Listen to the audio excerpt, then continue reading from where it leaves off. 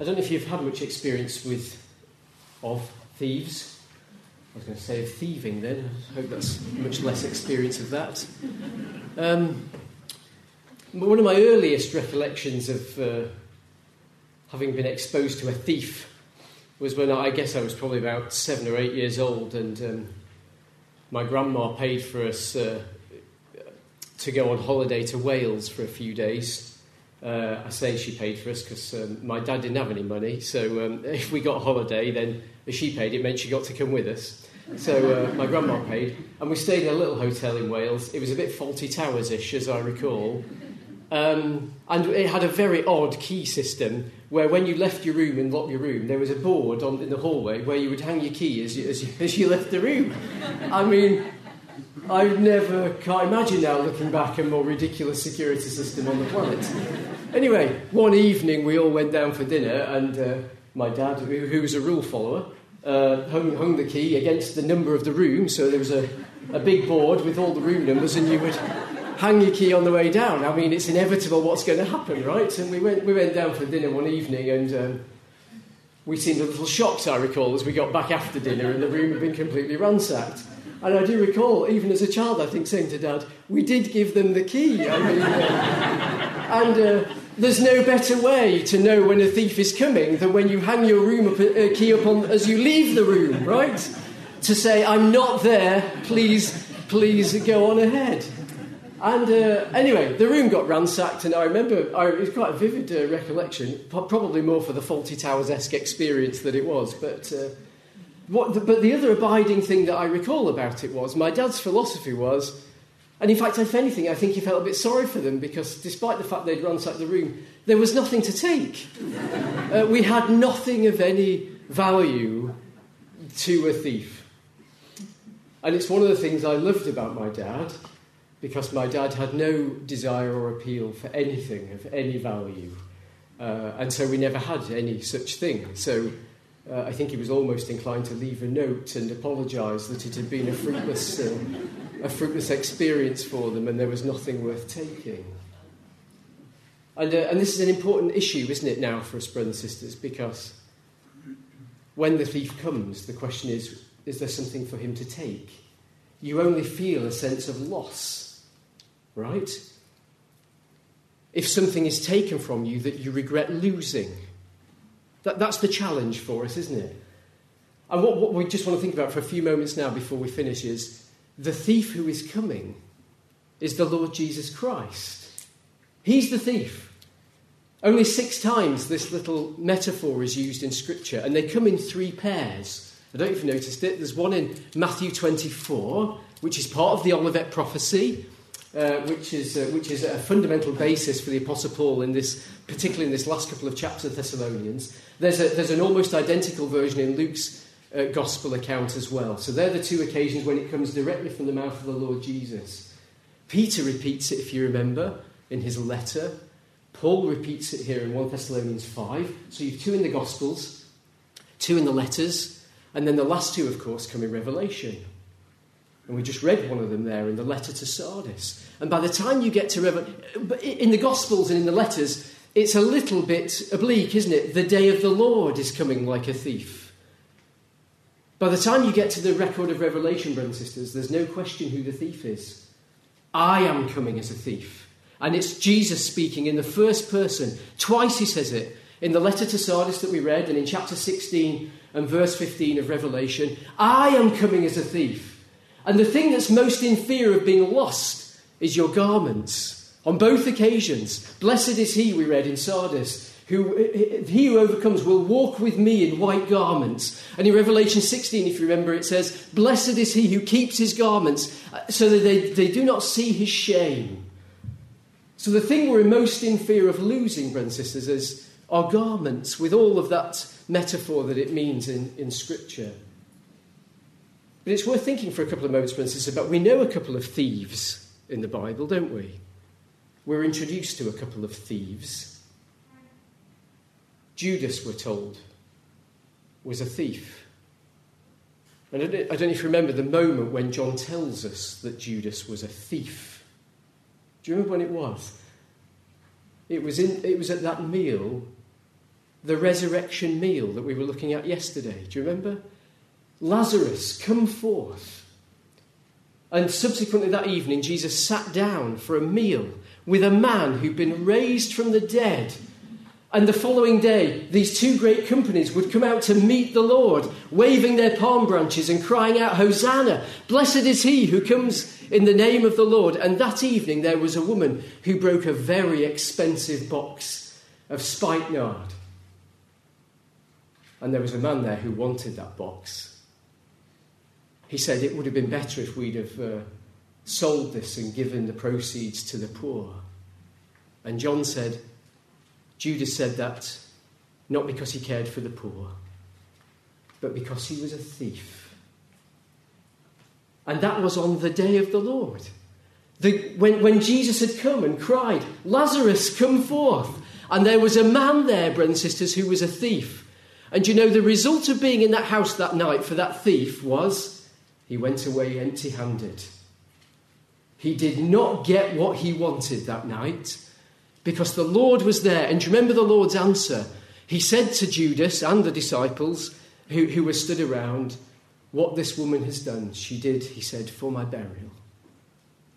And there was no way the Lord was going to allow that which that woman had prepared to be taken by the thief. And he left that night, brothers and sisters, empty-handed. And he went and covenanted to try and get some money somewhere else, as you recall. And in fact, it was only a couple of days later, as Jesus made his way into Jerusalem, that we meet the next group of thieves. Do you remember as the Lord Jesus walked into the temple precincts there on his last trip into Jerusalem?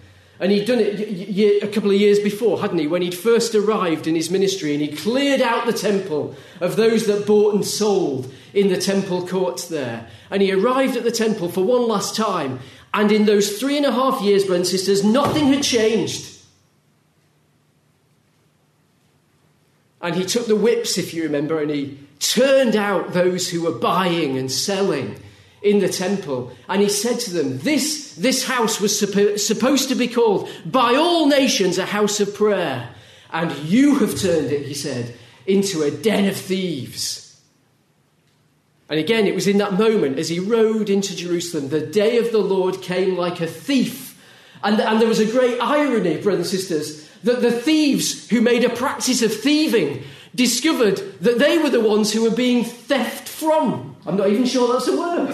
They were the ones who were being robbed and stolen because the Lord Jesus Christ came to take away from them the things that they regarded as valuable, the commerce and their status and their livelihoods that were being made out of the practice of what should have been a divine and a holy thing.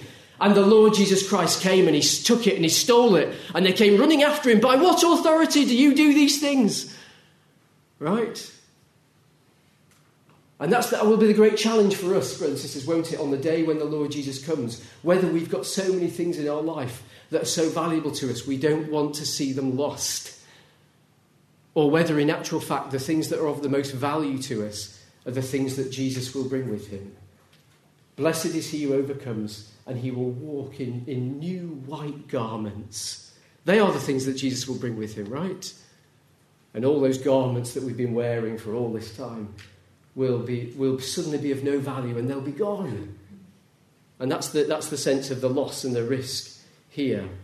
And in 1 Thessalonians 5 here, the Apostle Paul very carefully picks up on this parable from the Olivet prophecy. Will you just turn with me to it in Matthew 24?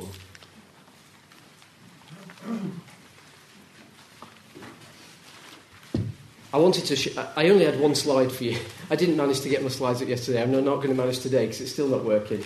Because that's how carefully planned this was. And I only have one slide for you today, which was just to show you the number of references there are between Paul's letter to the Thessalonians and this Olivet prophecy. And I had a screen full of them for you, so I'm sure you can download it later. And to be honest, I haven't got time to take you through it anyway, and I would have only got digressed on it.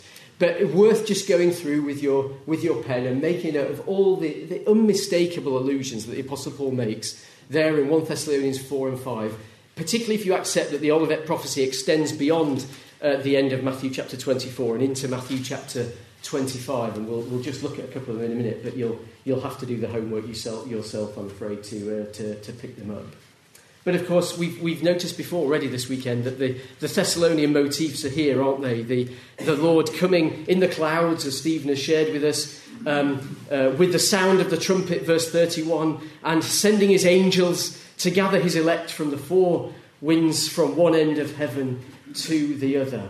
And Jesus begins a couple of parables, one of which included here is the thief. As you come towards the end of this chapter, verse 43, know this, that if the good man of the house had known in what watch the thief would come, he would have watched and not suffered his house to be broken up. Can you imagine how surprised the thief would have been, brothers and sisters, in my hotel in Wales, if having taken the key off the hook and walked in the room, I was sat there waiting for him? Right? Wouldn't that be amazing if when the Lord comes? Because this is a matter of perspective, isn't it? It depends on how you see it. The Lord is not a thief for those who have nothing to take away. Is he? And if he comes and finds us sat there, as Stephen described this morning, sat ready and waiting, I'm here, good to go, then there's no thieving to be done, right? No loss to be endured, only gain to be had.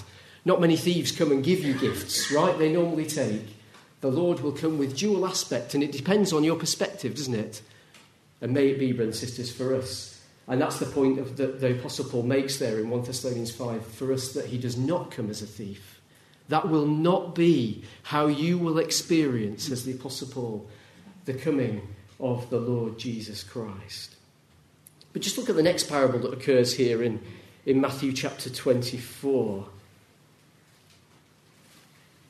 Verse 44, be ye also ready, for in such an hour as you think not, the Son of Man comes. Who then is a faithful and wise servant, whom his Lord has made ruler over his household, to give them meat in due season? Blessed is that servant, whom his Lord, when he comes, will find so doing.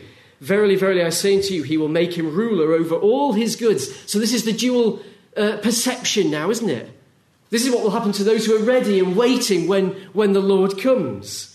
But, verse 48, if that evil servant will say in his heart, my Lord delays his coming. And I want you to notice that phrase, brothers and sisters, because you've heard it before. Where was Jesus taking this parable from? My Lord delays his coming. Because there was a group of people who made this statement, brothers and sisters. And it's in Exodus chapter 32. Will you just come back with me one last time this weekend to these events at Sinai in the record of Exodus? My Lord delays his coming. And I believe Jesus picked that phrase, brothers and sisters, right out of Exodus 32. And you'll spot it straight away. Moses has been up in the mountain for 40 days and he's going to return to the wilderness floor and face the golden calf. And this is why you've got to read so slowly. Here it is in verse 1, look. When the people saw that Moses delayed to come down from the mountain, if that evil servant shall say in his heart, my Lord delays his coming. And this is what Jesus was quoting from, I believe, and I'll show you why in a second. And I told you this morning, you hadn't heard the shout yet. We heard the voice of the archangel and we heard the first trumpet. In a moment, you're going to hear the shout, which completes Paul's trilogy in 1 Thessalonians 5. And the thing that was going to precipitate it, brothers and sisters, was there was a generation of people here on the wilderness floor who heard the trumpet. They'd heard the voice of the angel speaking out of the midst of the fire. And when they saw Moses disappear up into that cloud, you know, and you can see all the images now, can't you? This is like the Lord ascending for the first time, as Stephen's taken us through this weekend. And their conclusion after 6 weeks was, my Lord delays his coming. And the direct effect, the impact of that decision of my Lord delays his coming was, well, come on, let's chuck our stuff in the fire and make us gods which will take us back to Egypt. That was the outcome of that belief. My Lord delays his coming. Now, just come back a couple of pages to Exodus chapter 24. Just listen to the very last thing that Moses said to them before he was taken up from them into the cloud. Exodus chapter 24, you remember this extraordinary scene. It's almost as if Moses conducts a breaking of bread service, a memorial service here in Exodus 24, as he erects 12 pillars around an altar with the oxen and the bullocks, and he offers the burnt offering and the peace offering, and he has everybody watching, and he takes the blood and he sprinkles it. And these are the words that are used in Hebrews, aren't they, to describe the foretaste of the new covenant. These are the words that Jesus himself used here in Exodus 24 at the Last Supper. This is my blood of the new covenant, which is poured out for you. And he picks those words right out of Exodus 24, this memorial service that Moses holds here on the wilderness floor in the sight of all the people. And at the end of that, Moses in verse 13 rises up and is ministered Joshua, and Moses went up into the mount of God. And these were the last words Moses said to the elders as he left them there on Mount Sinai. Verse 14, tarry ye here for us until we come again unto you. And in verse 15, Moses went up into the mount, and a cloud covered the mount, and the glory of the Lord abode upon Mount Sinai. Can you see this lovely image that's being played out here? This is the ascension of the Lord Jesus Christ, isn't it? Wait for me. The same Jesus whom you saw taken up from you will so come in like manner as you saw him go. And what was Moses going up to receive? What fills Exodus chapters end of 24 all the way through to Exodus 31? It's the receipt of the tabernacle, isn't it? I'm going to prepare a place for you. I'm going to prepare a place in the Father's house. And that's why God repeatedly in those chapters said to Moses, isn't it? Make sure you make it exactly according to the pattern. In my Father's house are many mansions, and I will come and receive you unto myself. And the very method of bringing down the pattern of the tabernacle from Moses in pattern type was so that God could build a sanctuary for him and his people to be together there. That's what Moses had gone up to receive, and he came down with all of that pattern in his head, didn't he? Carrying the tables of the testimony. And in chapter 32 and verse 1, when the people saw that Moses delayed, my Lord delays his coming. And do you remember what Jesus turned that into in his parable in Matthew 24? If that evil servant will say in his heart, my Lord delays his coming. And he says that they end up getting drunk and beating each other up and doing the very opposite of building one another up. They beat one another up.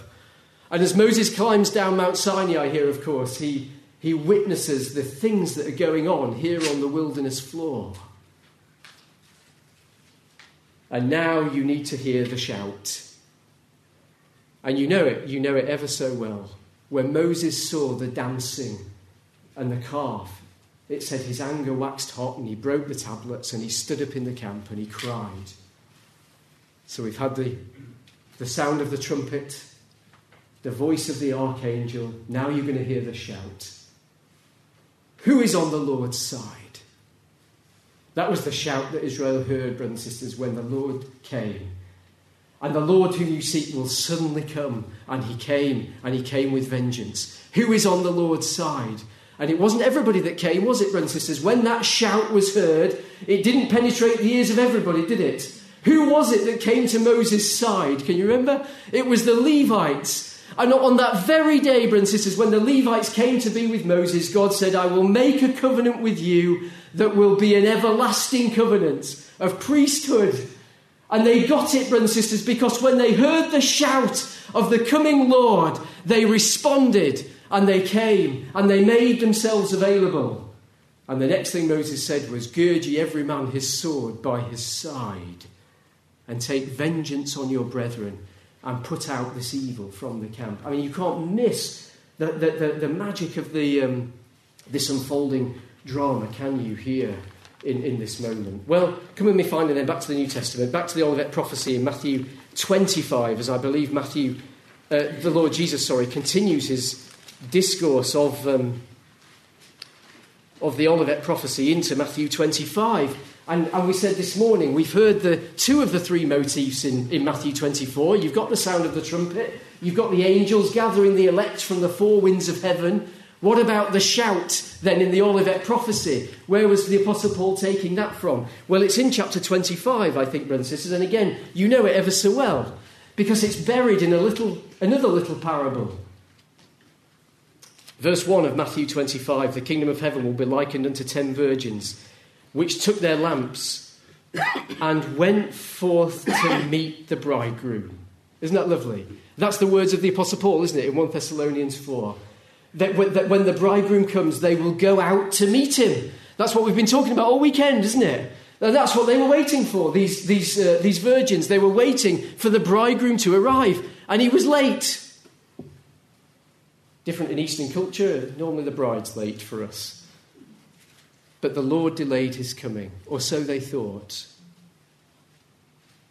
And do you notice what happened? Do you remember what happened to those virgins, brothers and sisters? It says in verse 5, while the bridegroom tarried, they all slumbered and slept. And this is the metaphor now of 1 Thessalonians 4, isn't it? But at a very specific time, at midnight, there was a cry. And it woke every single one of those virgins. Nobody missed the cry. They didn't all have oil in their lamps, but none of them missed the sound of the shout. At midnight, verse 6, there was a cry made. And here it comes. This was the cry. This was the shout that the Apostle Paul, I think, was referring to. And here it comes.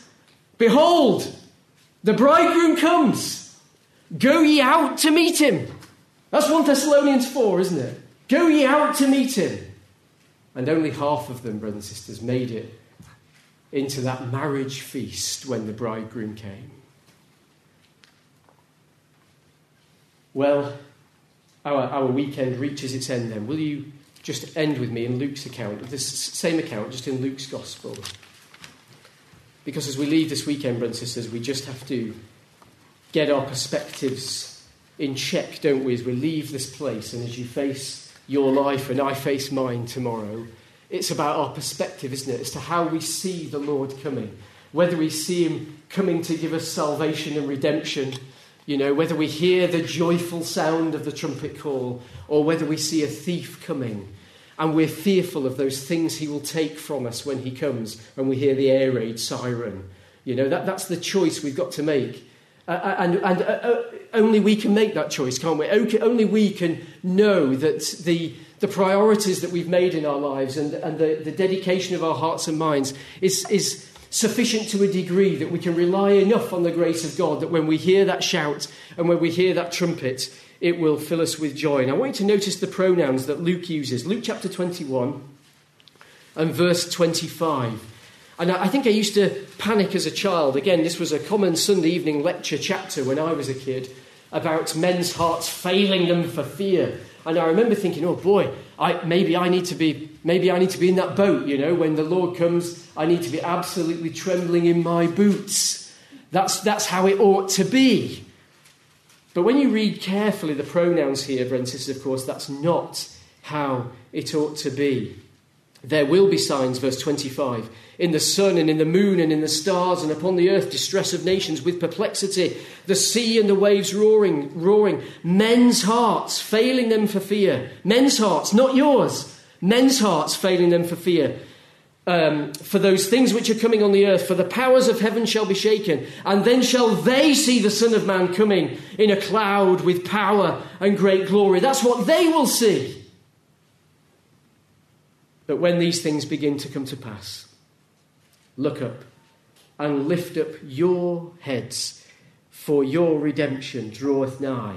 Verse 34, take heed to yourselves, lest at any time your hearts be overcharged with surfeiting and drunkenness and the cares of this life. Here it comes. And so that day come upon you unawares, for as a snare shall it come on all them that dwell on the face of the whole earth. On them. There's a very big distinction in these passages, brothers and sisters, between they and you. They and you. And they will respond very differently to you and I, brothers and sisters, when we hear that voice. And so our final words then are these, brothers and sisters. Verse 36. Watch ye therefore, and pray always, that ye may be accounted worthy to escape all these things that will come to pass, and to stand before the Son of Man.